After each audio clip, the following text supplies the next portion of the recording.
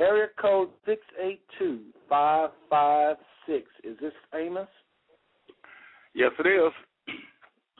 All right, Amos. Well, welcome to the Booker Douglas Family and Friends Network.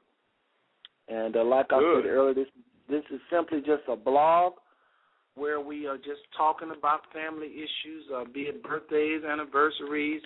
I just played a clip. That's the first time I did this, but I played a clip about how the dollar is going to die very soon, how, people are pulling their money out and putting their money in Japanese yen and putting their money in the euro and putting their money, and the businessman is selling out the American public, putting jobs overseas because something is about to happen, and they ain't showing no love towards Americans. So I played the video called The Day the Dollar Died. Kind of just, we have something called, Amos, the Booker Business section of the show, the Booker Business section. And at that time of the show, that's between 9:30 and 10, we talk about economic stuff like, job openings for mainly young people, and just anything economically that we think might help the family. We're trying. It ain't no grade A show yet, but we're trying to just educate the family, and that's why I did that The Day the Dollar Died. It's a little bit over people's head, I'm sure, because it's talking about the economy, but I do believe this dollar's going to die. But anyway, how you doing tonight? Oh, I'm fine. Yeah, I'm fine. Yeah, what you're saying is very true. It's very true, and I have heard of that, in abbreviated form, but it's going to get more pantomime as time go on. But what you're saying, you're right on the money. Of course, I don't have all the details as to, what's going to happen when, but just know it's in the making. And I think we can kind of sense it in the air.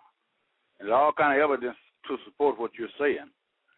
So in the near future, I'm sure we'll get more information in regards to what you're saying, particularly. Yep.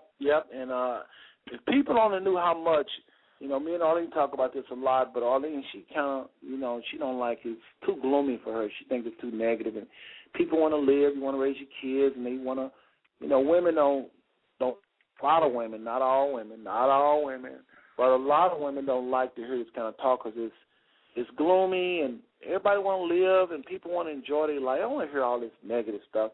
But the bottom line of it is America has done a whole lot to impoverish other nations. Now it's her time. And so the Most High have already declared in Revelation 17 about this whore, this nation that's called a whore, or better known as Babylon. And when you look at the characteristics of Babylon, you look at the United States, we are Babylon, whether we want to face it or not, and her end is not good. But anyway, I don't want to turn into no Bible study. It's your night. We want to hear from Amos Howard and all your experiences and different things you've experienced and known about Azalee and Caleb Booker's children and their children. So, again, welcome to the show. And let me start off by you introducing just how you are related to the family or came into the family, or what connection do you have to the family. I'm going to let you describe that. Okay.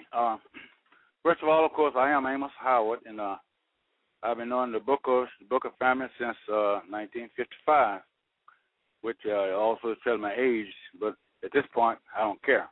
But anyway, I initially met the Booker. Didn't you have your 80th birthday? Yeah, on February the 5th, and a party. I sure did. That is amazing. 80 years old. I'm trying to think if Aunt Robbie is that old. I don't think Aunt Robbie is that old, Amos. You might be the oldest guest we've had on the show. I might be a year older than Robbie. I might be a year older than her, But anyway, as far as the birthday concerned, I had, years ago, if anyone had told me that once I got this age, I would be in the same frame of mind and looking at the world the same way, I would have kind of doubted them. But thank God, to my strong belief in God, that, he's brought me this far. And I found also age is different stages. Age is an attitude, first of all. It's how you feel about everybody and how you feel about yourself, and what you accept as truth and knowing God as a whole. That has a lot to do with age. It's not necessarily how long you've been here, it's what you've been through while you were here is what aged you. You heard people say, I'm sure, that, man, they haven't aged a bit, this, that, and other. But and that's a lot of truth in that, because we know we've been here a long time. But anyway, that's another thing. But I'm just glad to be here. Yeah, I did have my 80th birthday, and I appreciate it very much. And I thank God, first of all, that He allowed me to be here. And I also realize that it's not by accident that I'm here. I'm here for a specific purpose. And fortunately enough, I think I'm on to what I'm here for. A lot of us do, I know, and a lot of us don't. But we have an assignment at birth. We all have an assignment. And if we're fortunate, a lot of us had already discovered what our assignment is. You don't decide what your assignment is. You discover it, because your assignment was given to you way before you had an idea of what it was. Okay. But as far as the books are concerned, like I say, I met Ms. Azalea and Mr. Caleb Booker back in 1955. I had just gotten out of the Army. And my brother Monroe, he had already been here in Fort Worth. I relocated in Fort Worth in 1955. And Monroe was telling me about this family he met, and he was high on the Bookers. He told me, man, this family, you just got to meet them. There's some nice people and all this, you know. So I was, of course, anxious to meet everyone, so I did. And I joined Western Chapel Church, the same church they were going to in 1955. And that now, was well. Did you join Wesley Chapel as being influenced by the book, or will you join Wesley Chapel because of other reasons? No, I joined Wesley Chapel because it was, first of all, I had initially belonged to a Methodist church, and it was a Methodist church, and it seemed like it was in tune with what I was used to, you know. And just so happened that the Booker family was there, too, which that made it all the more better, especially since I was, you know, for obvious reasons, interested in the Booker family, you know, as will be brought out a little bit later. But, no, it's the way they had service, what it represented, was coincided with what I had been used to all along.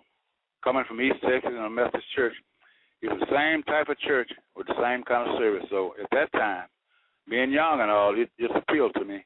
So everything just fit in well, you know. So I started working in the church.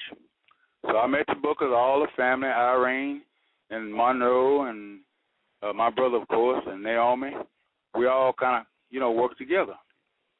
And Monroe had been knowing the Bookers for quite a while, and he was a good friend of Mr. Caleb Booker. But at that time, I was just meeting him. And that's when I found out he was a disciplinarian, you know. In as much as I liked his daughter, Irene, and but I had to kind of like qualify, you know, because during that time, you couldn't just go and start associating with anybody's daughter without you either being somebody or at least making them think you were somebody. So I'm sure I did a little bit of both of those. Hopefully, I panned out, so evidently I did. And the rest of that is history. But anyway, we had a nice relationship for several years, from 55 for the next 6 or 7 years. During the same time, I came in association with a group called Texas Progressive Youth Cup. Now, I was a freedom fighter. Of course, I didn't realize that at first what I was, but I just had a natural inclination to help people, and to help the cause, help my cause, you know. So this group was called the Texas Progressive Youth Cup. So we went over the city, confronting all injustices in public places and so forth. So I started walking the picket line. I was, about 24, 25 years old. But I was doing this kind of work, and I kind of questioned myself later on. You know, why I wasn't out like the rest of the young men having fun. You know, basically, I had some, but not to a great extent. But then later on, the question was answered. This what prompted me to do this. It didn't necessarily come from me. But when I did some research and found out who I was and where I came from and the type of people I came from, see, I didn't have a choice.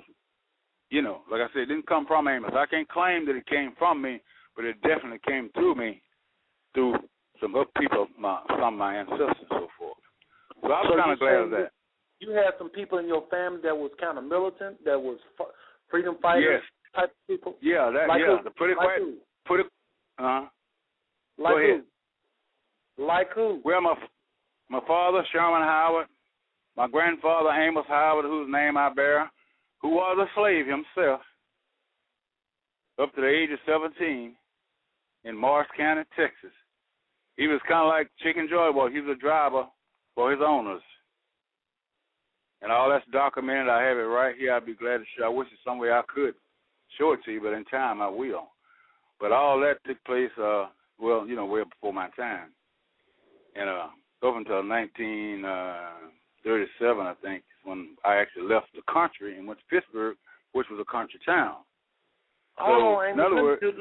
Let me do this because somebody have a question about the slideshow. While y'all are listening to Amos on the internet, you're looking at these pictures that are going. They're sliding. We're talking about www.blogtalkradio.com/5_smooth_stones. Again, blogtalkradio.com, and then 5_smooth_stones. The first picture, just real quick, because some people just want to know who are these folks. One lady you real close to, look like you with her, and that's your cousin. Let me explain this real quick. All right, the first picture y'all see with Amos with the yellow shirts on, that's me to the left, and Moppy, and a bunch of us, and that's Amos. All of us got these gold shirts. This is the Stop the Violence movement. This is the movement where they had over in Dunbar High School. A lot of people came out for that. Amos is the one that you designed those shirts, right? Right. Yeah, Amos is the one actually that designed these shirts we got on. But this was a big movement. David Johnson was actually there. Some of y'all know who David Johnson is. But he was there. A lot of people came out to that. At Dunbar High School, the police was there. Band was there at Dunbar. We walked. So that's what that is. The second photo is, and y'all have to forgive me, Amos, is you with one of your cousins. Real nice-looking lady with the older man. And I was going to put the names. I spoke with Sandra earlier, Sandra Duke. Some of y'all are saying, who is Sandra Duke? But Sandra Duke is actually the third picture. That's the one that sent me these photos of Amos. And that's her with Amos. When you see the young lady with Amos, nice-looking lady, that's actually Sandra Duke.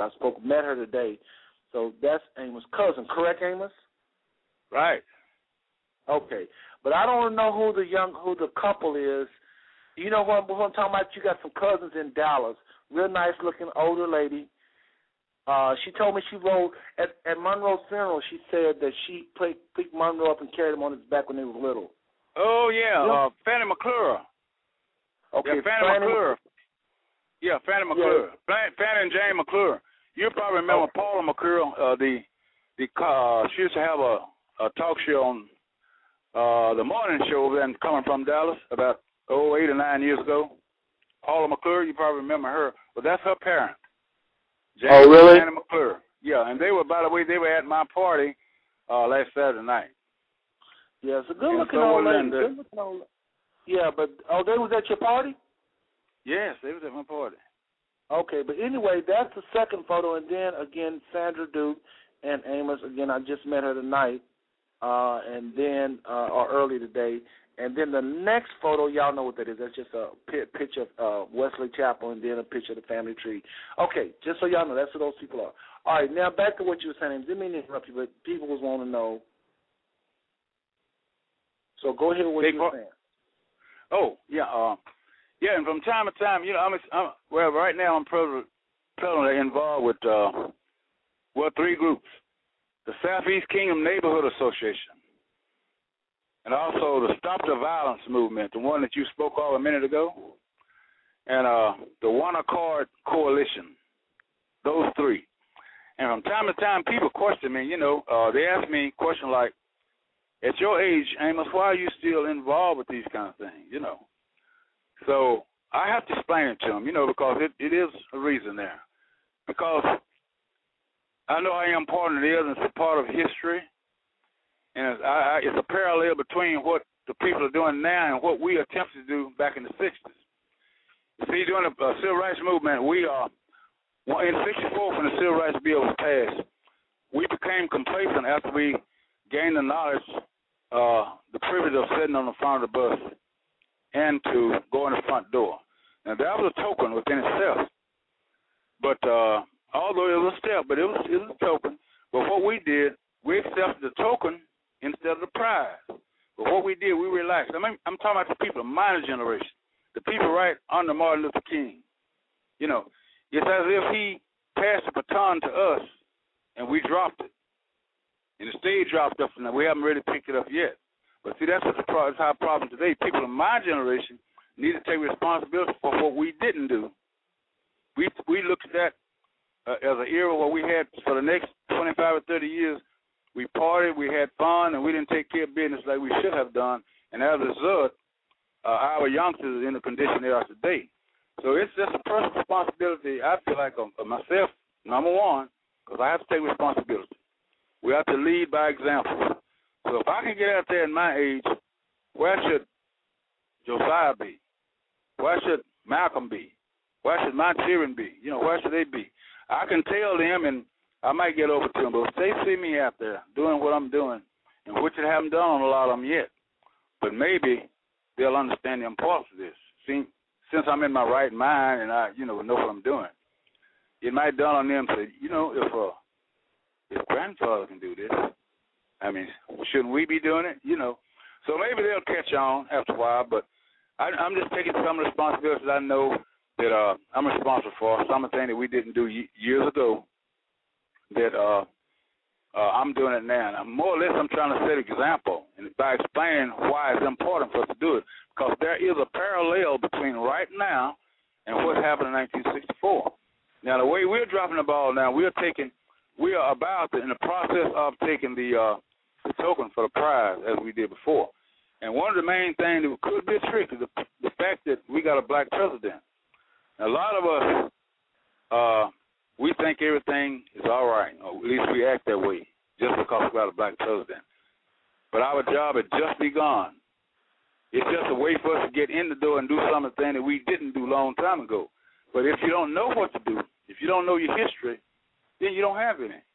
So that's what I'm just trying to get that one point over. And if I can do that, that'll be one of the things while I'm alive. If I can just get that point over, not only to my people, but for all people, especially younger people, about their history and what they must do in order to proceed.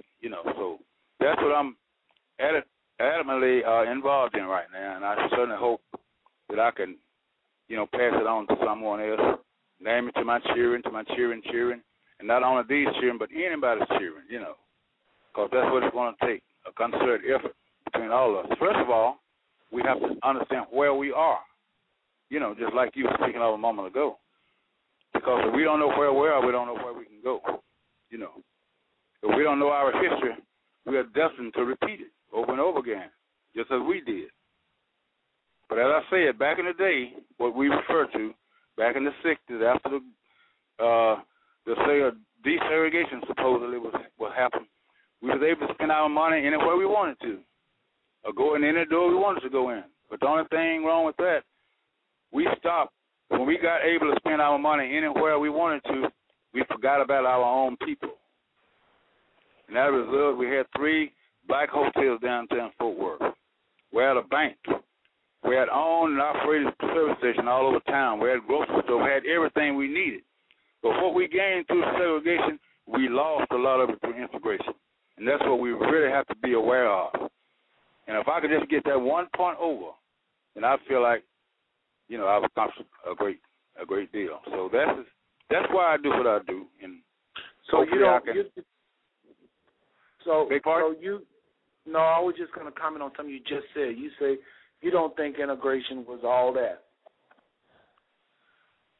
Not as a whole. I mean, on the surface, it looked good on the surface, but, when you look at depth into things, a lot of things look good on the surface. But when you examine it, and see how we were and see how we helped each other during that time and see where we've come to, I don't think that's progress. A step backwards to me is not progress.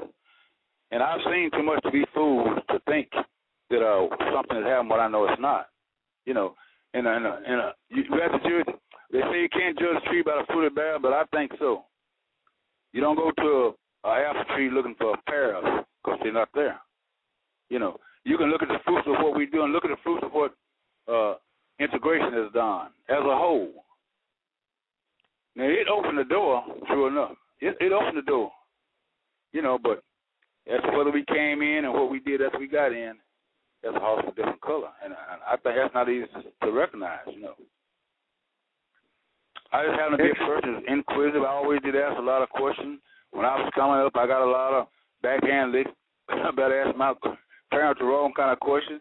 And kind of like you were, you know, they couldn't tell you anything. They had to show you. Well, that's the way, you know, I was the same way. And thank God it paid off because I'm not selling for this what's supposed to be so good and you can't see the forest for the trees and all that, you know. I can see beyond that. And like you say, it leads to that you say and a lot more too. But as to whether we're ready to recognize and embrace that you say, I don't think so. That's why I think we need to focus, and I think the main focus should come out of the church. You know, there's a lot of opportunities to inform people as to what is going on. But I think our biggest information should come out of the church. And in many cases, we need to change our agendas. You know, I ain't got nothing against the shouting, the praising, the hand clapping, and all that, but that represents something. And the way I look at this is like I kind of compare it to a football game. Before a football game, we have a pep rally. You know, we burn the tiger and burn the lion and all that, you know, during the pep rally. But if you don't play out on the gridiron, when you get out on the field, that's where you play. I don't care how much you burn the tiger and the lion or whatever that is, if you don't play hard when you go on that football field, you're going to lose. So that's what the church is. It teaches you how to live, but here's where we live at, you know. Do me a favor, Amos. And, you're talking into your phone. Talk into the back of your phone. Flip it around. I know it's a little awkward, but talk in the back of your phone. Oh, okay. Can you hear better? Yeah, because what happens if you talk directly to the phone, it's a lot of static. Flip it over and talk to the back of the phone. I know it sounds crazy, but do it. Trust me, you're going to sound a lot better. Okay? How about now? Yeah, you fine. Just talk to the back of the phone as though the back of the phone is the front of the phone. Okay, I want to ask you, let's switch gears a little bit here. Okay. So, actually, keep going down that church road. I like that. Keep going down. I hit that a little bit longer. I like that. So you have problems with the church? Well, not necessarily. What I do, I like to go to Sunday school because we learn, we talk, we discuss things. And last Sunday we were talking about forgiveness. We were talking about forgiveness. And I was explaining to people, they should know, but for instance, when you say the Lord's Prayer, you know, that's one thing came up. And I was explaining to them when you asked, when you say, you know, forgive us our debts as we forgive our debtors, you are asking God literally to forgive me according to the way I forgive others. And we wonder why our prayers don't be answered, you know. But you already asked God to forgive you according to the way you forgive somebody else. And you literally have bound yourself to forgive somebody else. That is, if you want to get forgiven yourself. Now, that's just one of the things that was pointed out, you know, last week. There's a lot of other things that was pointed out, but we have just gone and took the church for entertainment rather than salvation. And that's the part that bothers me. I can't be a part of something that, if I see it's not doing what it wants to do. Now, the church is not wrong as a whole. Don't get me wrong. You know, I was brought up in the church, and I was brought up, ain't nothing I like better than God himself and some Jesus. I love me some Jesus, but I love the right kind of Jesus. I don't love one that somebody manufactured and gave to me. You know, if you're talking about the same one describing the Bible, absolutely. But, you know, I just feel like we're taking the wrong approach to the way we serve him, so to speak. I feel like it's something that should be done rather than said. And one reason I've never been a limelight type of person because I'd rather be, heard more than seen, actually. You know, so I always kind of like been in the background of a lot of things.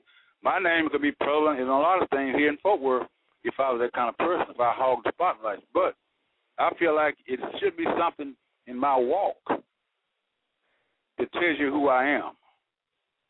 You know, I don't think you have to have a sign on your chest saying, I am a Christian. I believe it should be something you do that indicates that you are a Christian. But from what I can see nowadays, it's not too much of that. So that's one of the things that we come in every once in a while. You know, I don't just beat nothing to death. I present it to a person. If they see it, well and good. But we discuss things. I don't know no more than the next person. I just know different from the next person. But a little child can tell me something, all depending on what it is, he's talking about. As long as it makes sense, but it's got to add up, And as far as being wise, I know people look at me as being a wise man, but, years don't necessarily gray hair don't necessarily make you wise, You can be 85 and 90 and still have a loose screw, But then some point in life that we have to come into the knowledge of who we are, why we're here, and what your assignment in life is. And that's what I think should be emphasized more than anything else, because we all do have a definite assignment. I don't care how large or how small, we all have an assignment. There's some things I can do that can't nobody else do it better than me. If God got it for me, I feel like it's for me and for nobody else, And that's with everybody. Everybody have a similar assignment in life that they can do, better than anybody Let me else. ask you this. I'm going to mention a name. I'm going to mention a word, and you tell me a story that goes with this word, okay? I'm going to do the interview a little different tonight with you. Wait, you going to tell me? You going to do what now? I'm going to give you a word or a phrase, and you give me a story to go along with it if you have it. A story? Okay. A story or a comment or something. First word, a phrase I'm going to give you is the north side. Just the north side? North side. Yeah. What comes to your mind? Are you speaking of right now, in the past, or as a whole, or however? 1960. North side, 1960. Okay. Industry. Jobs plentiful. People caring about each other. People looking after each other. That's the number one thing that comes to me, because there was a lot of jobs. There were several packing houses booming. The McKinney Line Works, where I got my very first job at.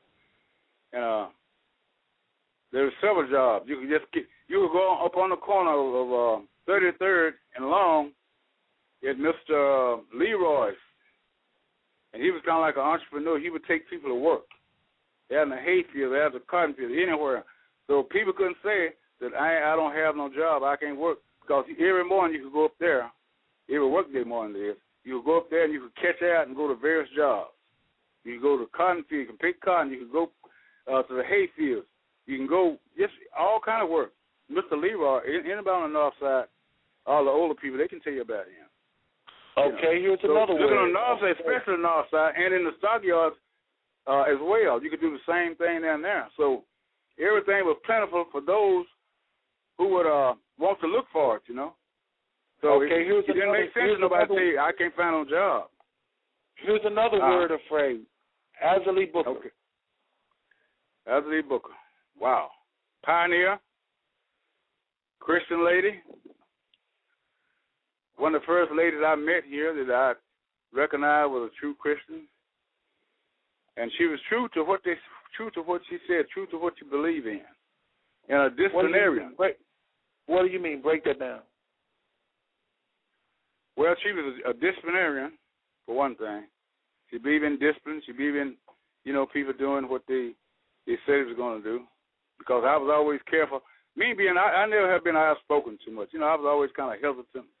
And if I would say something, I would make sure that I could do what I say for the fear. I had a fear of failure, I guess, because I was kind of like a perfectionist. I try to overdo things a lot of times, and then it still wouldn't come out, like it's supposed to do, like it's supposed to come out. But she's one of the people that I looked up to, and I wouldn't allow her to see me doing anything unbecoming due to the fact that I liked her daughter. That was one of the things. But that's where we were in general. But with Miss Booker and them, see, it was different because of the tie we had, with Irene, which I was interested in. Monroe, of course, Naomi. So Naomi had children by, Monroe had children by Naomi. And Irene, we had a child, So that was something special in the day, And I tried to seek the approval of everybody, all the old peoples, period. But especially the people who I had an interest in, especially their daughter, like Irene was. So even if I wasn't all of that, I had to make it look like I was. Let me ask you this. Speaking of Monroe, you were saying some things about Tina. You know, and I'm sure she probably has kids. Oh, yeah, in particular, I was going to mention that. You know, yeah, Tina, early on, you know, Naomi, one thing I want to say about Naomi, and not too many people know this, because Naomi, she's kind of plain-spoken, but she's and I love her to death. She would always come over to the house. She had a good relationship with Mother. She one of the younger ladies that had a good relationship with Mother, and Mother had with her, and I love her for that today.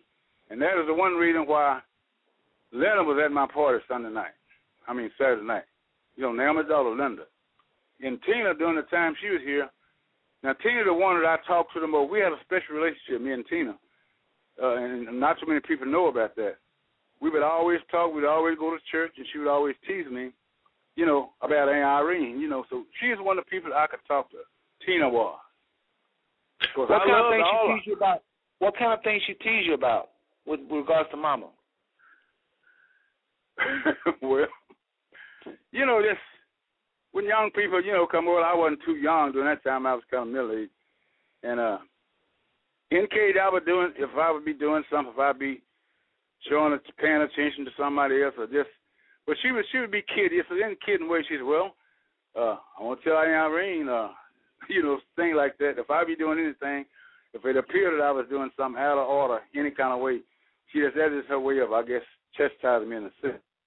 Because she know that we all were trying to impress. In those days, you had to impress. You just couldn't do anything. You couldn't appear any kind of way if you want to get along with anybody's daughter coming on. Not only them, but anybody else that you respect. So she would just always tell me, that's how she kept me intact. Well, Uncle Amos, you know, just another. And a lot of time I'd be sleeping. She'd tease me about being asleep, you know. So that in church, sleep in church? Am I sleeping in church? Well, in church, anywhere, you know. A lot of times we'd be up late at night, you know, and go to church late, and we'd be kind of sleepy, you know, and she would always tease me in particular. I don't know what about anybody else, but she teased me. It's always somebody like that could get next to you. And she just happened to be the one that, you know, I just took up with, and that, because Linda, she's nice, too, and I love her just as well, but it's somebody she's just like my little partner. You know what I'm talking about? She's my niece, sure enough, but we just had this special relationship. And, you know, she would come over to the house and we would talk about whatever, you know, no particular thing, anything. She would always talk to me about anything because I was always the kind of person to try to understand. You know, before I would criticize anybody, I would try to see the good in what they're doing, and I would try to understand what it was they were saying. So that way, she felt free in talking to me, you know, like that. And for Linda, we have a good, like I said, she was at my party the other night, and I talk to Linda all the time, you know. I always had, it's not something that just not happened. It's from day one, ever since they've been here, and that's the way we were. No matter what kind of problem we had, and which we did, there were problems. There were some ups and downs in all our relationships, you know. But through the years, what I'm so glad about, we retained a relationship through the years that, you know, just never decayed. So that's what I remember about the North Side, and what I remember about Western Chapel, what I remember about the North Side period. That's what I like to think about. And when I go over there, and every time I go to the North Side, I either think about 2908 Ross. That address ring a bell? And, of course, I said, yeah, I would think about it. That's what I was top of my head. And if I could think about that now, you ought to know it must have meant something to me a while back. Well, you know. Well, let's do this, Amos. We got people in the chat room. I don't know who ain't signed in, and they won't. I mean, they can be incognito. That's cool. But we don't know. You know, I'm just talking bluntly. You know, hold on. It's okay. Hold on 1 second. I want you to hear what I'm about to say. So we got people in the chat room, don't know who they are because they're not registered with Blog Talk. So they just chilling and listening. We got people on the phone lines. All right. So what I'm going to do is I'm going to take a little break here. I do this with everybody. I want you to kind of think about what you talked about. And when we come back, just what is it you want to share, even more. Again, when we take this break, it always gets people to thinking. You know, I remember when Verna May we took a break with her. She came back. She had some very interesting things to say. So we'll take this break, and I want you to just think about what is it you want to share. What is it you didn't say that you want to say, and we'll just talk about it when you come back, okay? But be thinking of something. Okay, is what I want to share. Don't share it now. Don't share it now. Don't share it now. But when we come back from the break, we'll take a break. You go get you something to drink, and then come back and say, oh, I forgot to say this. I forgot to say that, and share it with us. And we'll just take it from then, okay? So get your drink, and we'll be back in a little bit, okay? Okay. Keep the phone open. All right. Yeah, that's cool. All right.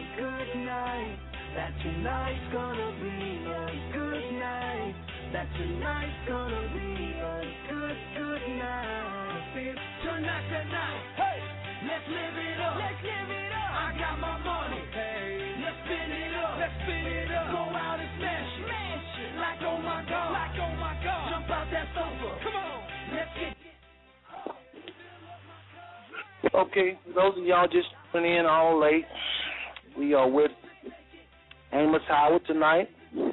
He is our guest on the Booker Douglas Family and Friends Network.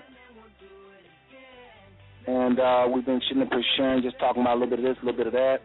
Northside, Azalea Booker, Kayla Booker, just a little bit of everything. So we, again, thank AMOS for stopping by and saying hello to everybody. So we're going to go ahead and finish up this interview and wrap everything up for tonight. We got another 20 minutes. Those of y'all on the phone lines or in the chat room, please, if you got a comment or a question, if you're on the phone line, simply press 1. That's all you got to do is just press 1, and I'll see, oh, you got a hand up, and I'll come to you. If you're in the chat room and you have a name other than the name guest, you can comment because you've registered, and we'll see you. You can type in your question, Seth, ask this, and I'll see it, or you can make a comment, okay? But until you do that, I'm going to go ahead and just bring on AMOS and just finish the interview. All right, AMOS, anything you think of you'd like to share that you missed? We got 19 minutes. Well, yeah. One thing in particular, I was thinking, man, I don't know what field you want to speak on, or does it matter really? No, just whatever's on your mind. If you just whatever's on your mind. Okay, yeah. Well, here's one thing I want to share with you. I'm sure. I don't know, you may or may not have known this, but in detail, back 4 years ago, my brother passed about 3.5, 4 years ago, Monroe. And right. During that time, I was experiencing some, at least I just got over a bad case of blindness. I was legally blind for a whole year during that time. And that's one thing a lot of people don't know. And I had an experience that I'd like to share with you during that time. I would catch the bus in my house, and I'm blind. I was diagnosed legally blind, but I never stopped going.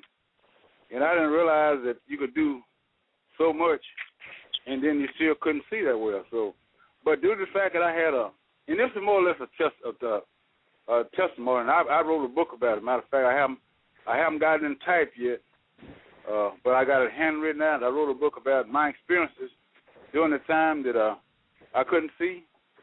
Well, I was legally blind. I could see my hand before my eyes, but I couldn't see well enough to be going anywhere. I should have been at the house, but I didn't stop. I was determined to keep going, and I said to myself, well, now's the chance for me to demonstrate my strong belief, because I always did feel like I had a strong belief in God, that I could do all things. That's one of the things, I thank God that I,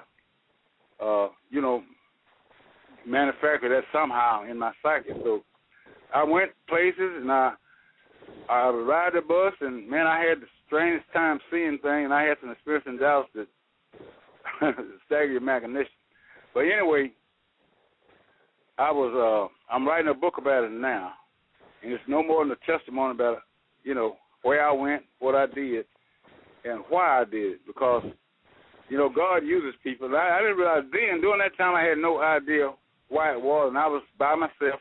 I was half scared to death already, because I stayed New York and Powell, high crime area, you know what I'm talking about? But I never stopped going. I would even go for walks in the evening. I would walk by a lot of guys that I know was dealing on the corner and thing, but I had no fear, and that's what kind of bothered me after it was all over. I looked back and saw what crazy things I was doing. But when you go out and set out for God, you start doing things from faith and not by sight. You can do a lot of things. I didn't know that, and I couldn't have said that like that then. But after it all over, with looking back, I know it had to be God that guided me over all this thing. I'm writing a book about that right now. So what I'm going to need is someone I got the book handwritten, but I'm going to have it typed out. So if they're in listening, if you know anyone who could kind of assist me with getting it typed properly and getting it into book form. Because like I said, I already have it written. And the reason it took me so long, my brother died. Monroe died in the process of this. Okay, so it's been about 3 or 4 years since I've been doing it. And a lot of things he told me, I didn't feel justified to close this book out unless I incorporated some of the things that Monroe told me, some of the things we talked about. So I share some of that in the book as well. But it's basically a testimony of where I went and what I did, and how I knew it was God that was with me. Well, what happened to your sight? What happened to your sight? I mean, how's your sight now? Oh, it's just like it always was before the fact. So what happened? I mean, you just... Well, I had cataract. Okay, after 98, after my wife passed in 98, well, I started, I stopped cooking for myself. I was going out. I was eating out. So I feel like my eating habits and my lifestyle caused me to have cataract. That's why I feel, like what happened. So I was caught up in a situation where I just really couldn't see. At first I kind of overlooked it, and tried to ignore the situation. But it became so obvious that I had to do it. So reluctantly, I went and had this operation, one eye at a time. So eventually my sight came back, after having, 2 operations. But what really spurred me to have this operation was I would walk to the bus stop, and I would speak to people. I could zone them. I couldn't really see them that good. And I passed the house next door, and they had 2 chairs sitting on the front porch. So I spoke as if I'm perpetrating, trying to play like I can see. So I spoke to what I thought was some people with number 2 chairs. I said, "How y'all doing?" But when nobody answered me back, well, I kind of like turned around and looked back good, and there wasn't nobody out there. So I came to the conclusion, man, you can't see. You got to do something about yourself. So I went on and had this operation done, and my sight came back to me. And but the things I went through, which it would take another book to tell you about all the things I went through when I was blind, like catching the bus here, going to Dallas, transferring to the dark, going to VA, coming back. And I had some experiences they're in the book. You know, one time I went to sleep on the train. I had taken some medicine, and I was kind of groggy. So I went to sleep on the dark coming back. So I missed my stop, and I went all the way to Garland. But when I woke up, although when I left it was light here, but when I woke up, it was dark. You know, I kind of dozed off. It was dark everywhere. So, man, I looked around, and I didn't recognize where I was. And I said, man. So I had to play it out, you know. So although it was dark, but suddenly the light came, you know. So as a result, I went through a tunnel and didn't realize. as I passed through the tunnel, then it was light. But, you know, not knowing and halfway dazed from sleepiness, you know, I just kind of played it out. But then let me do this. Let me do this, Amos. Somebody's actually on the phone. Somebody has a question or a comment. Yeah. That'd be easy. Because like I said, yeah. So let me do this. Let me just see what they want, and we'll go back to what you're saying. Hold on 1 second. Area code 9940498. I want you to go ahead. You're on there. Who is this? It's Donna, but I didn't have a question. I was just clicking in to listen. How you doing, Amos?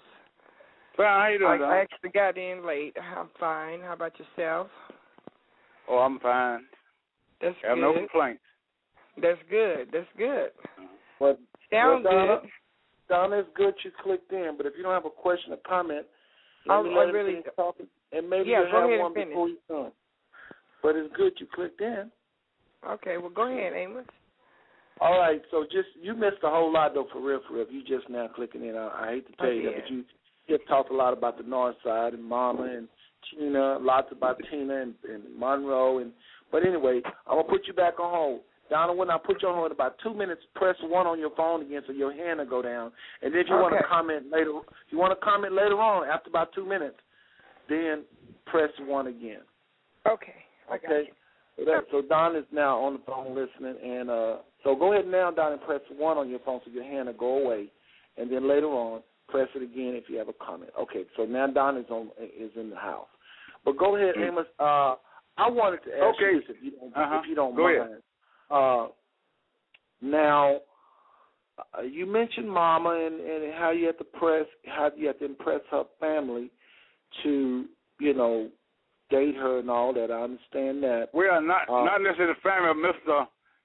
and Mrs. Booker. That's the main one, I wasn't trying to impress Robbie or Naomi, none of those. But, the head.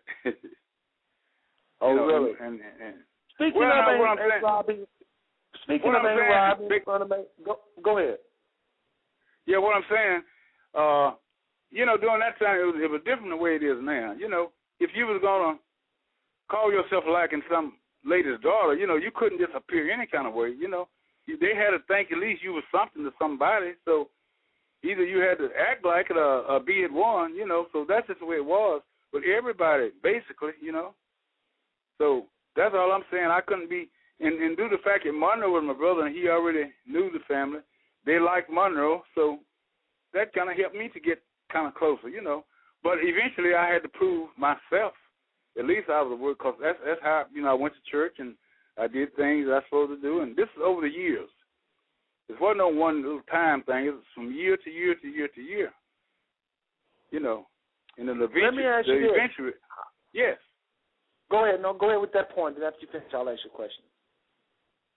I said, no, that was just the way it was back. I know it's hard for the younger people to recognize the fact, but very seldom did a woman have a daughter was courting somebody she didn't know who he was, because everybody slipped and did something. Don't get me wrong, but basically the parents had to know something about who you was liking, you see. So they more or less had to prove you in a sense. So, I understand. Yeah, this wasn't no different than nothing. You know, that's the way we did back then. You know, you couldn't, and like a lot of youngsters now looking, they couldn't even think about going up there. You know, especially it was tough, man. I won't go through all the details because me and Mr. Cable, we talked and everything, you know. So he felt like what kind of conversation you have with Mr. Caleb? Conversation? Yeah. Well, you know how basically what you do, you weigh people out. I know I do that now, so I know it's about what he was doing. He had to see, you know, where I was and how I believed and, you know, how I believe in certain things and around the church. Did I go to church where I went before then and everything, you know. And they made it known that, you know, they'd all treat you right and you have to impress them, you know. I mean, this is from scratch. It's not that you did anything wrong, but they check you out to see were you the type of person that would do something wrong, you know. But due to the fact that I didn't have Now, you was older than Aunt Robbie, correct? We're pretty close, same age. I might be older than her. We're close. Yeah, I don't think Aunt Robbie is 80 nothing. I don't think she said she had a birthday, and I think she said she was 79. It was up there, but I don't think it was. Oh, okay. 80. Well, yeah, I'm probably older. Yeah, I might be older. So you know. So then you come over to Caleb Booker's house, Grandpa Caleb, I guess I should say, and you older than the oldest daughter, and so he probably was checking you out for real because Mama was younger than Aunt Robbie and Aunt Naomi. You understand where I'm going with this? Right. So he probably was checking you out for real. Well, since the main thing, I had been in the Army now. See, anytime you go to the Army and come back, you're supposed to be different from just run-the-mill little country boy where I come from, you know. I've been to the city. I've been overseas. I had a lot of experience in life. So, but not just me, man. I mean, that's just the way it was. I remember my sister used to go to the movie with her boyfriend, and a lot of times we went with her.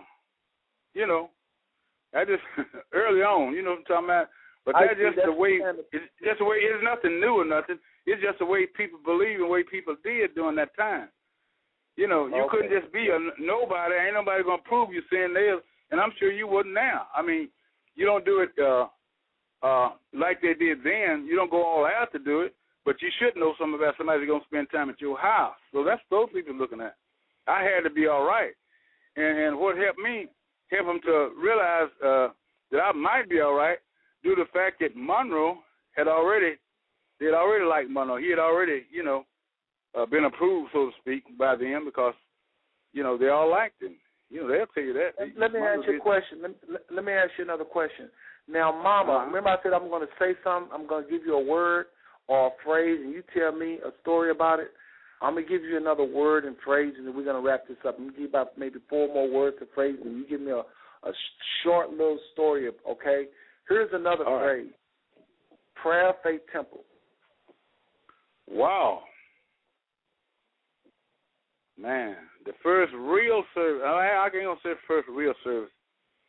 And I ain't going to say that's the cross where I first saw the light, but I tell you what, when you say Prayer Faith Temple, it's about real service, different service, meaningful service.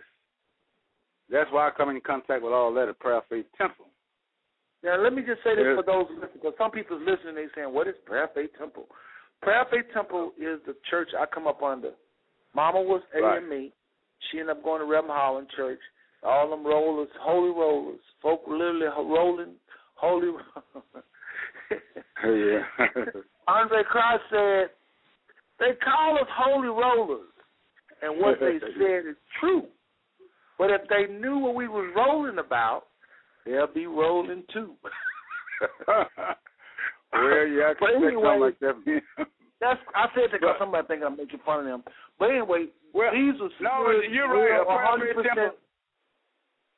Go ahead. So after Reverend Holland, we moved over to Mama moved us over to this instead of a black church like Reverend Holland Church, she moved us over to Prayer Faith Temple, which was the first can't even talk tonight. Integrated Church. Integrated Church in Fort Worth, Dallas area. Prayer Faith Temple.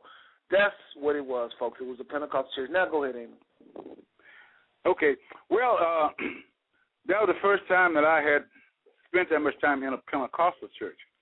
And they seem like they take things more serious. Well, it's differently, you know. Coming out of a Methodist church, then going to a church like that, it was just everything that's different. And they pray different. They do it individually. Hold on.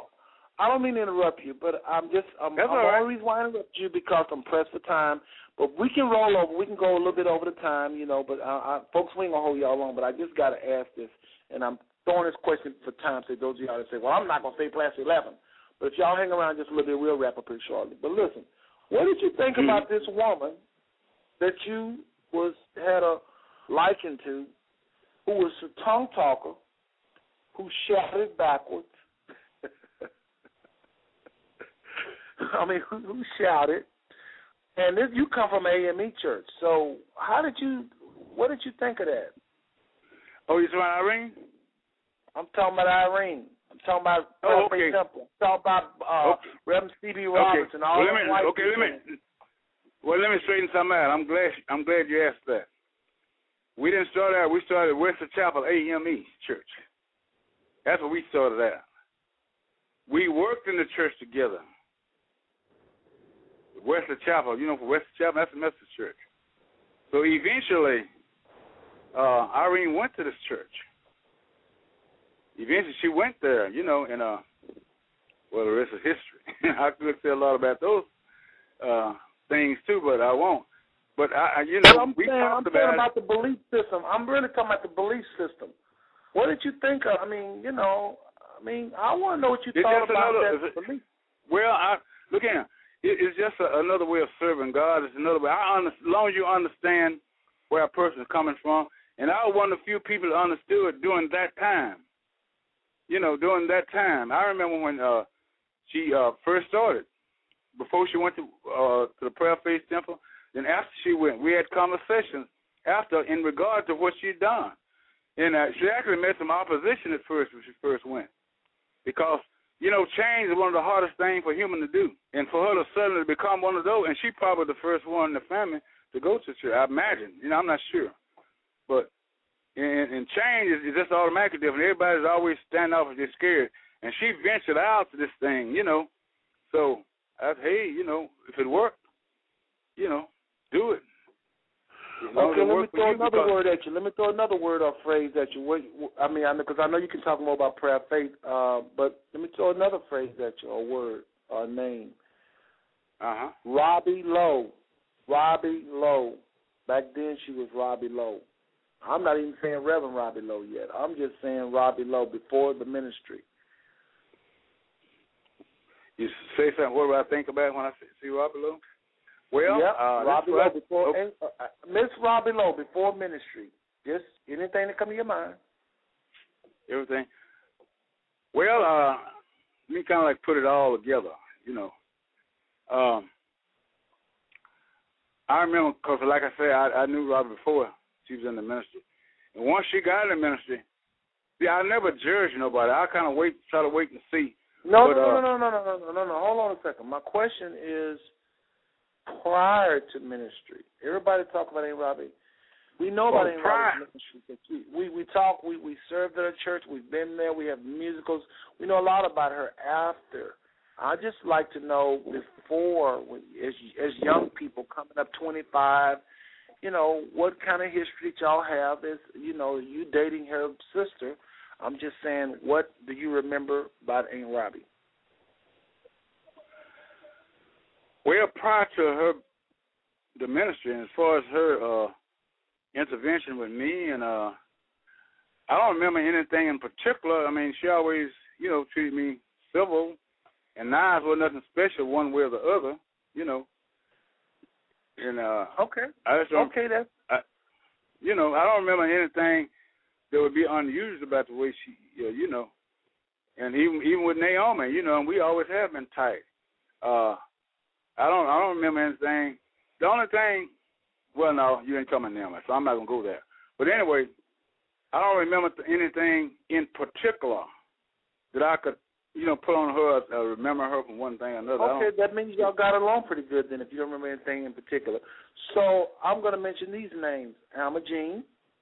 I'm going to mention two names, Verna Mae. Actually, I'm going to mention three names, and Dwight, the three of them. Does you remember any history you want to share with either one of those three? Alma Jean, Verna Mae. Well, I looked at Alma Jean and Verna Mae almost as a little sister, to tell you the truth about it. You know how an older brother look at a little sister. That's where we were, right. And like I say, by them liking Monroe good, they automatically thought I was going to be all right. So they didn't judge me. They looked at me in the same, almost the same, not really, but almost the same light as they did Monroe, because I was Monroe's brother. And if anyway they just associated me to being all right due to the fact that I was Monroe's brother. And we absolutely don't have no kind of not Alma Jean and Verna Mae, because right. when they see me now, it's just like they met a friend or something.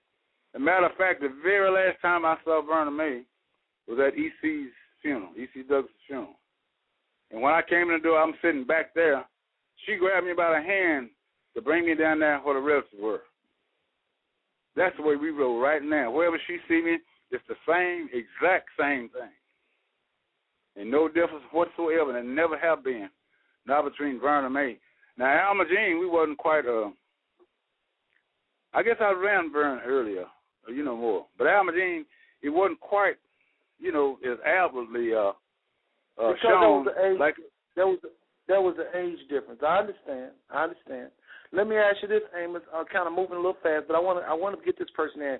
Caleb Booker, I know you got some history, Caleb Booker. You mentioned him earlier.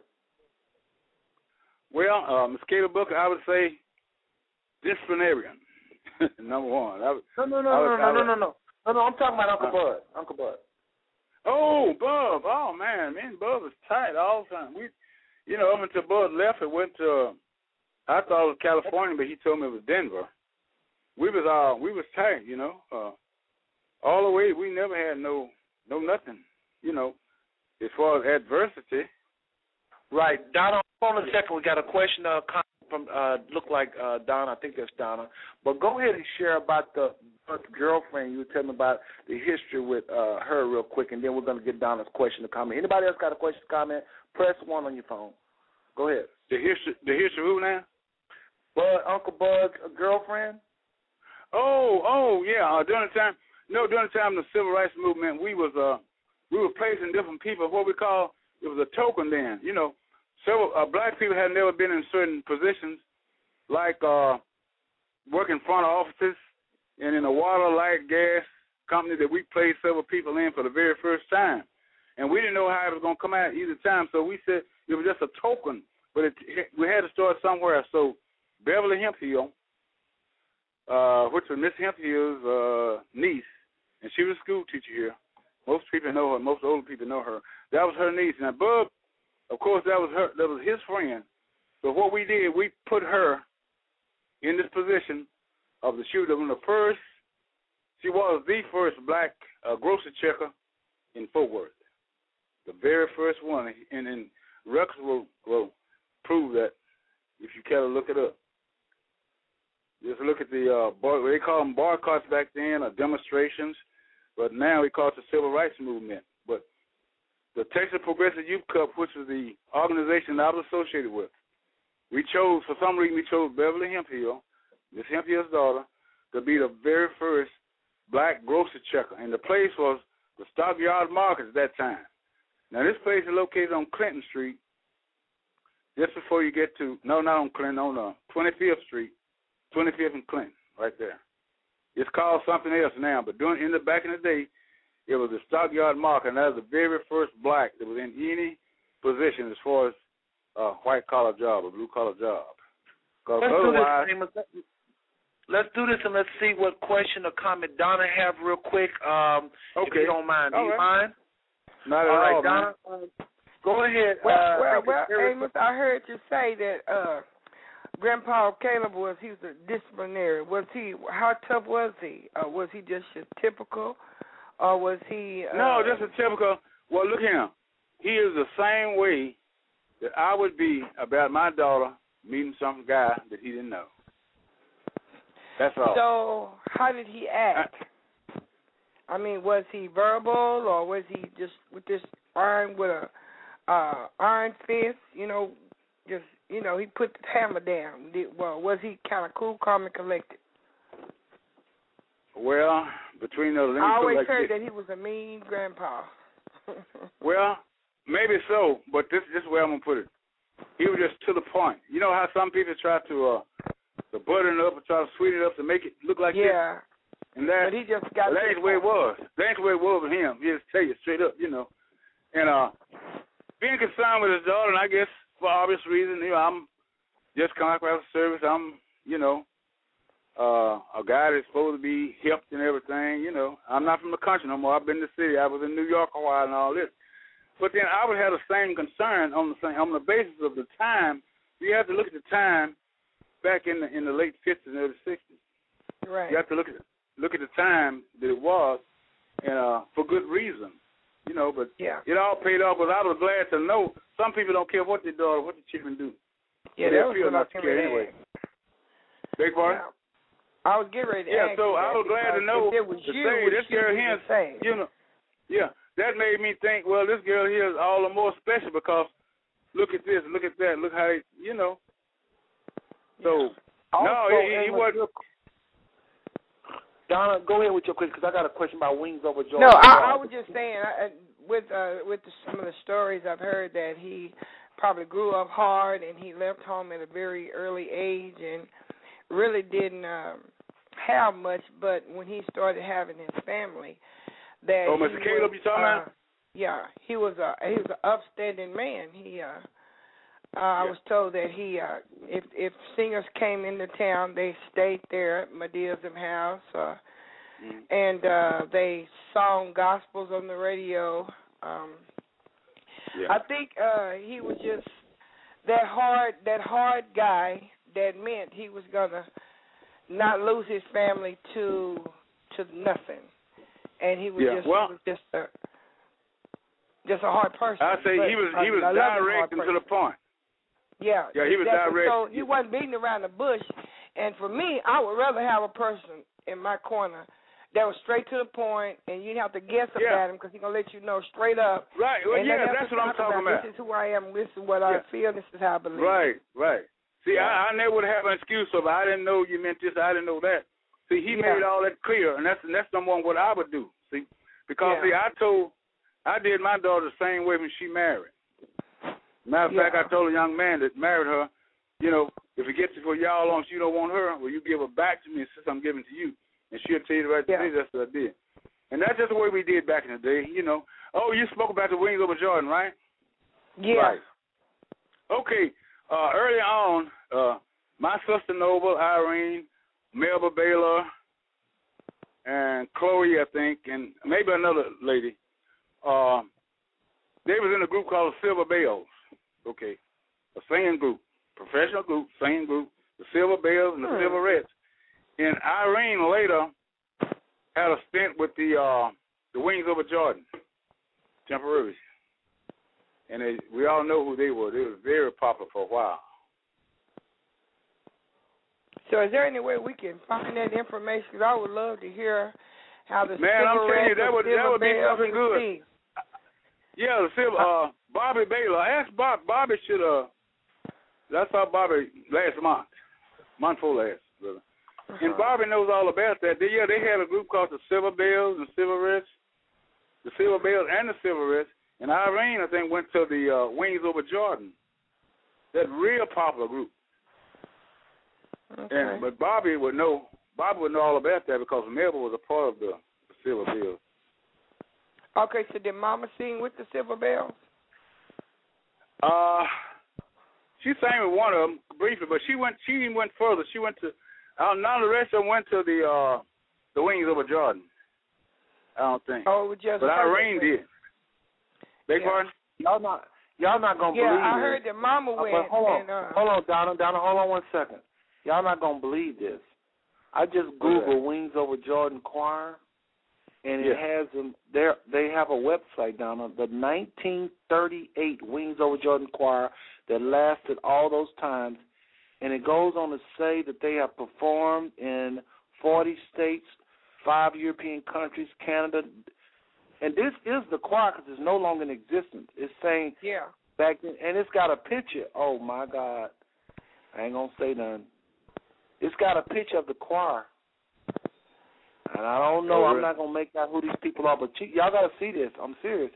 It's called singers.com/group/wings-over-jordan. That's singers.com/group/wings-over-jordan. All you got to do is go to Google and put it in the quotation, Wing Over Jordan. It really does have. This is the group Mama was in. I'm telling you, I'm reading history on it right now that fast while y'all talking. Yeah, I know all about that. I know when she went, and some of them did. I don't know why all of them didn't go, but for some reason Irene went. I know that for sure. Yeah, ain't no ifs and ands about that. I know she went. Yeah, well, I remember what she was telling me. Now my sister Melba Baylor. I don't know if Merle Roberts, I don't know about her, but they all was in the same little group together. Now, it's Chloe, Melba Baylor, and like I said, I don't know, about 5 or 6 of them, you know. So they was all in one little group together, so they sang together. Pearl Masters, I think, before she married. I remember one song back, way back. I think, I don't know, I know you was at the church, but I don't know if you was singing. It was Monroe. Well, I sang the male chorus briefly.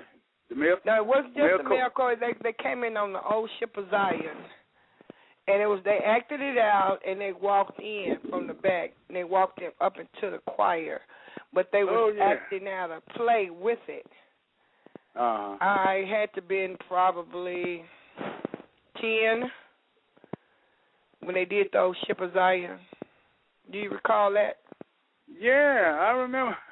I sure do remember they did the old ship of Zion. Matter of fact, they were doing Noble plays was standing out to the front, and I remember asking God, how can she sing and not even flex or reach back and throw her head back, and she was hitting high notes just standing in one spot, but she was blowing. But they were singing, and I was touched in amazement by that song, "Old Ship of Zion."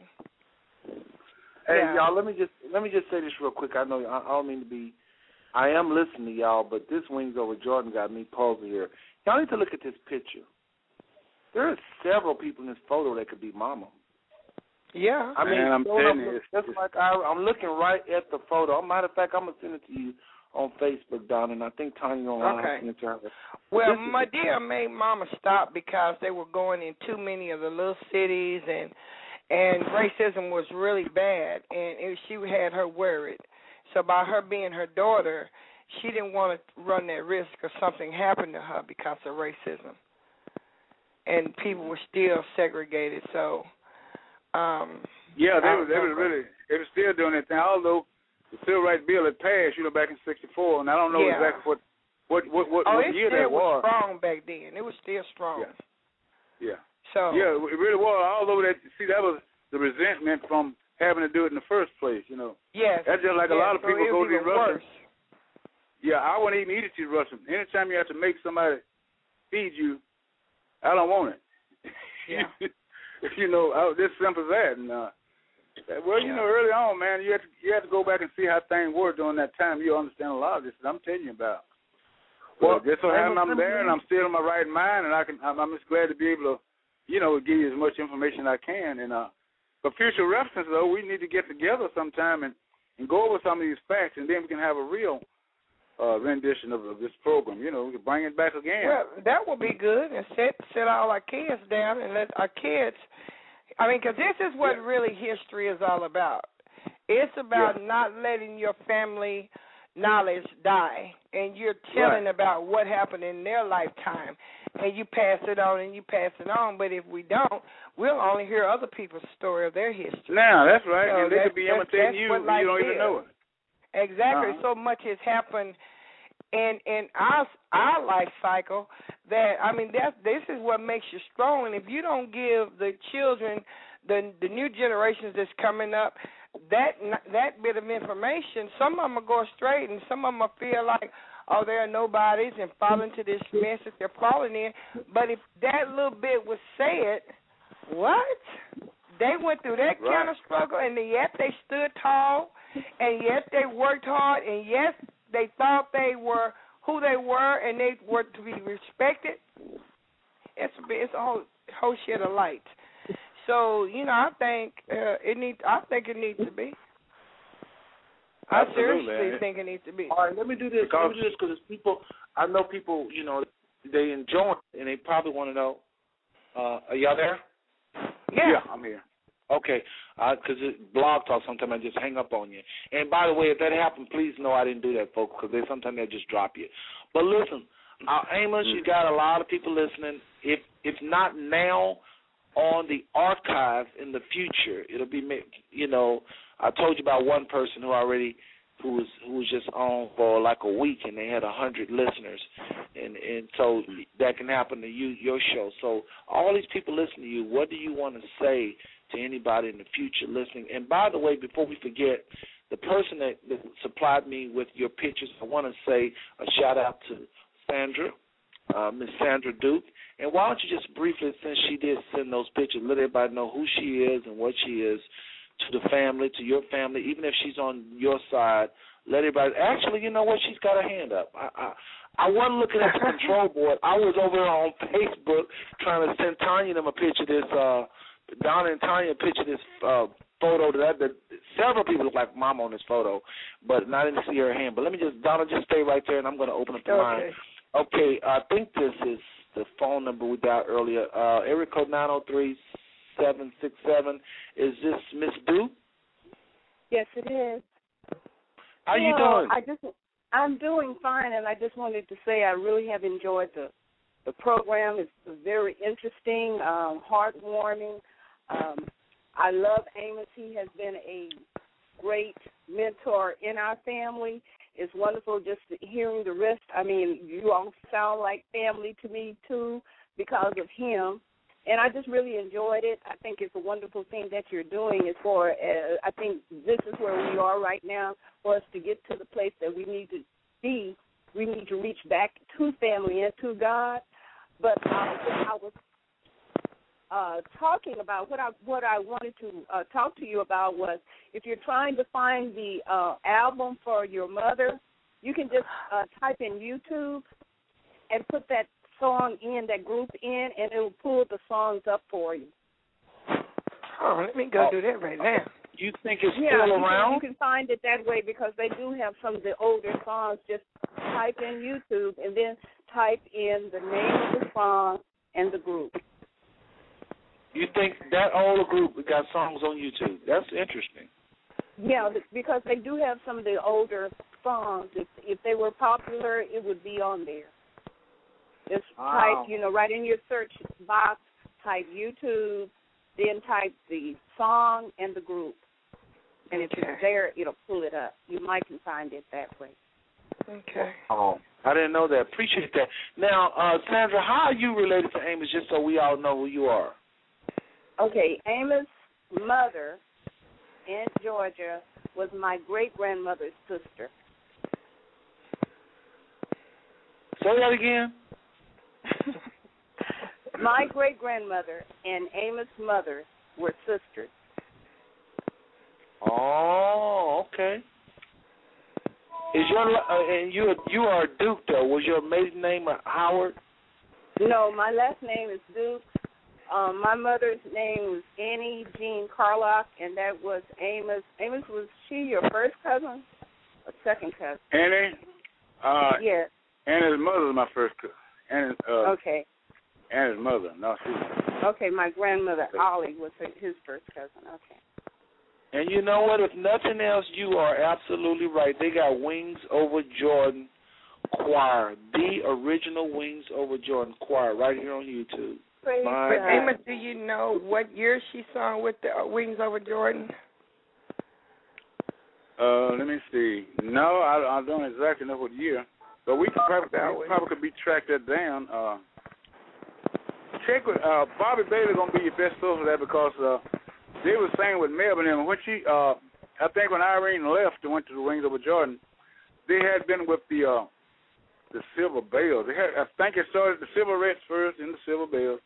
Then she went to the Wings Over Jordan. Yeah, look all that up. And Miss Rogers, Miss Rogers was with them. You know, later became Miss Hill. You know her. You remember her, right? Yes. Ain't Jerry? Okay. Yeah, her. Well, okay. She was with that group too, doing it. She was instrumental in getting that Silver Bells and Silver Reds started. So, but of course, she's not here anymore, so we can't, consult her. But at least Bobby, that's going to be one of your main sources now. Going to be Bobby Baylor. Okay. And he'll know in detail all about it. You know, my sister's here, she would know. But Bobby, being Melba's brother, well, he would have this information. And he could even lead you to somebody else that probably would have it. Because they was in that vein based on what he's doing now and what he did then. So he was directly involved in that vein, you see. So he would naturally have that information for you. Okay. Well, listen, Miss Duke. Miss Duke? Yes. You still there? I just want to thank you again for the pictures you supplied for the show and just sharing that information about Wings Over Jordan and the compliment of the show. I really, really appreciate that. Well, you're more than welcome. And like I said, we'll talk later about the whole blog talk thing, and I'm going to go ahead and try to wrap this show up. But I just want to tell you thanks before I place you back on hold and we wrap the show up, okay? Okay. It's good talking to you guys. All right. Any last words? No, I thank everybody for the show tonight. Hold on, not you. Because I want you to hold on a second. I want to ask you something. I'm talking to Miss Sandra Dukes right now. Oh, is there any last words before I put you on hold? Can you hear me? Yes. I can hear you. Hello? Yes. I can hear you. Can you hear me? Okay. Yes. No, there's nothing else. It's just that I truly did enjoy it. I really know that we are at that time and place. Amos had called me, and he was really excited about what you were doing, and I am too, and I thank God for it because that's what we really need. And right now we are at a place where we need to reflect back into our history, which your cousin Donna was speaking. I think the lady's name was Donna. She was saying something that was definitely true. We do need to grasp back to our roots and get back to God and get back to, just loving family. And Amos, I just want to say to you that you are just a wonderful mentor. God bless you. And what I am is not a reflection of you, but what I have become is because of you. And I appreciate everything that you have done and how you stood up for not only family but for our race. And God bless you. Well, thank you very much. I appreciate that very much, Sandra. Well, Sandra, appreciate that. And don't be a stranger. Stop by the show. We're here every Sunday night, 9 to 11, okay?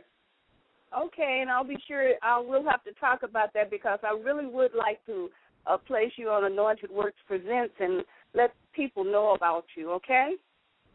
Well, I appreciate that. We really do appreciate that. All right. Well, God bless you. Bye. All right, God bless you. And just hold on because we're almost done. We've got another 5 minutes and we'll wrap the show up. Donna, any more questions or comments to Amos before he get last words? No, it's just that I appreciate everything that he I came in a little late, everything that he shared because, again, my mom was my mother, and growing up, it's a lot of things that we didn't know. You know what I'm saying? And a lot of time it's, oh, my God, I didn't know that. That plays a major role in people's lives. And it is good. And nobody sits down and sit and talk about the family anymore. I want to know about all of my family. I want to know what it was like, or is this the reason why I feel this way, or these kind of things are happening. I just want to know about family, and it's good. It's good to know. So I'd like to say thank you, Amos, for shedding that, and I mean, that's what it's all about. Anytime, Donna, anytime. Yes. But listen, so I can't wait till Donna, we get together. Just so you know, and anybody else, Tanya, anybody else on the line listening, I don't know if she's still on the line. I think she is. I think this is her number. Yeah, this is her number. So, Tanya, you, Donna, anybody else in the family, I'm going to try to send y'all a picture of what I'm looking at. Y'all going to trip out when y'all see the photo. I'm in the process of putting I'm going to send it to you. Just give me a minute. I'm going to send it to you. Well, Donna, I'm going to put you on hold. I'm going to let Amos have the last word. We're going to wrap the show up, okay? Okay. So are you going to let him wrap it up and then pray us off? Well, you want to pray after we're done? I think Amos, that'd be good. Okay. Well, just hold on a second. And I'll let Amos, his last words, we got 4 minutes, and then we'll end it with a prayer. So, Amos, let me just say, I want you to just take a minute, think about anything else you want to say, and then we'll just wrap it up, okay? So just take a minute and think about anything you need to say. I'll tell you what I'll do. I'll play this one commercial that I really want to get over to people about what I just saw it and lost it. While I'm playing this commercial, I want you to just think about what you want to say, then we'll be right back, okay? This will be a 2-minute commercial. It's 1 second, everybody. This is a very important message to the family. Check this out.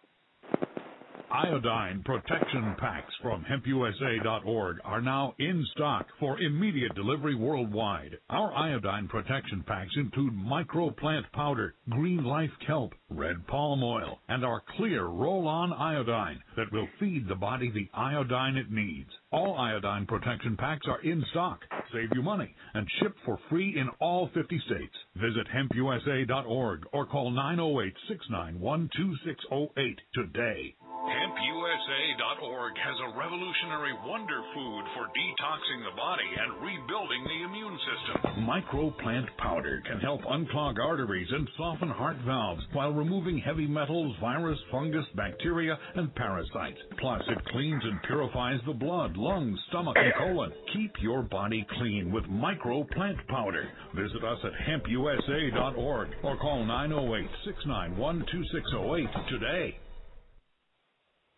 If you're taking 1, 2, 5, or more nutritional supplements, please stop. Simplify your supplementation with Bio Superfood, the most advanced nutritional whole food supplement you can buy. Men, women, children, even Olympic athletes the world over have discovered Bio Superfood from BioAge.com. And now take just one nutritional supplement instead of many. The Bio Superfood formulas are whole food products composed with 4 of the most nutrient-dense algae found on Earth. Bio Superfood for the brain helps with focus, memory, clarity, and mood. If you can increase brain health, the rest of the body is a no-brainer. Bio Superfood has 0 toxicity and is safe for you and your family. Learn more and order your Bio Superfood formulas at BioAge.com, spelled BIOAGE.com, BioAge.com, or call 877-288-9116. That's 877-288-9116. BioAge, the age of advanced organics. I like those commercials because they really are some good websites. Check them out.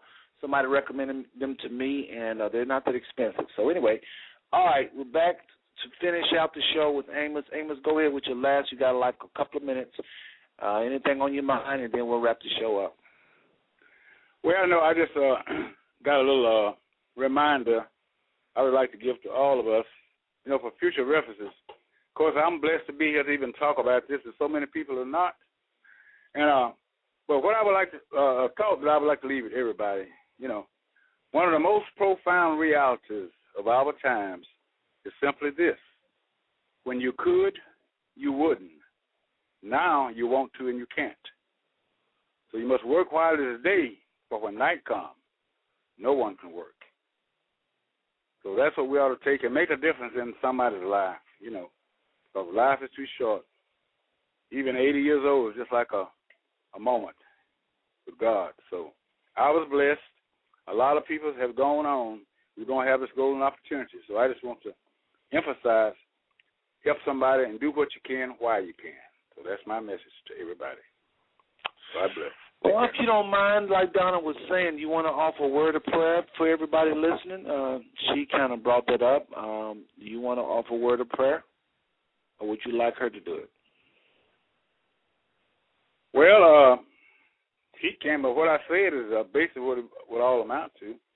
I just what I will say though unofficially is I would just thank God that I'm here first of all, and to bless everybody to have a better understanding and let us become more spiritual and less religious. I'm a man of simple words. I like to say a lot, and without saying a lot of words, I just like to be more meaningful in what I'm saying. But I just like to say to everybody, just make a difference in somebody's life and pray for God's guidance as we go from day to day. And that's about all I would say. And I think if we all do that, we can make a difference in everybody's life. So that's I'm going to open up the line and let Donna whisper a word of prayer. I think she was on her heart. Yeah, she can. We'll wrap up the show after she prays. So Donna, you're on the spot now. Go ahead with your word of prayer. No, I was saying let Amos. Let your guest. Oh, so you being all shy. Amos already said what he felt was the prayer, and that was a very good word. Did you want to add to it, or do we need to just wrap up the show? He can wrap it up. I mean, he said it all in a nutshell. All right, Amos, one more time. Give us that wise thing, and we'll just close out the show.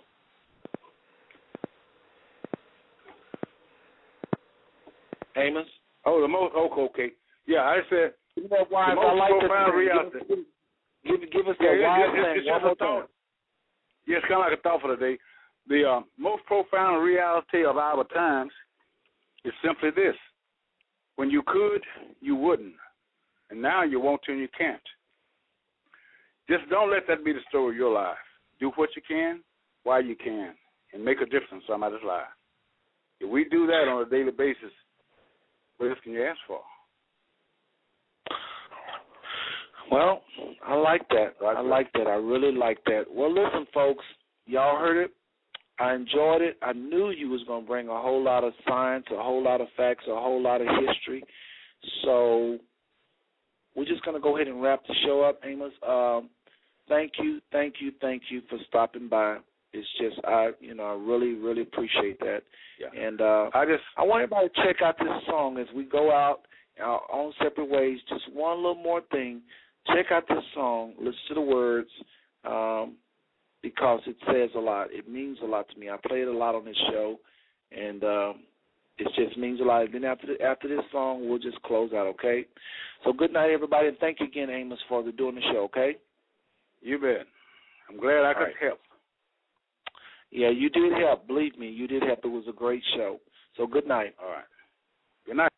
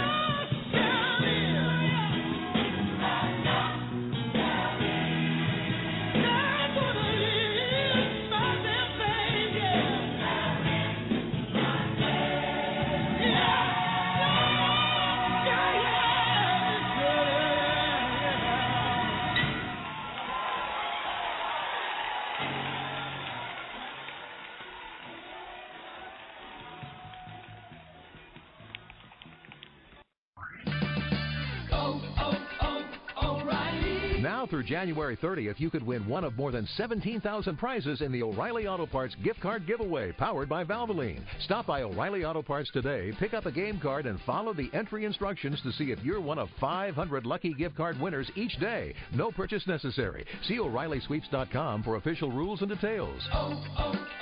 O'Reilly Auto Parts.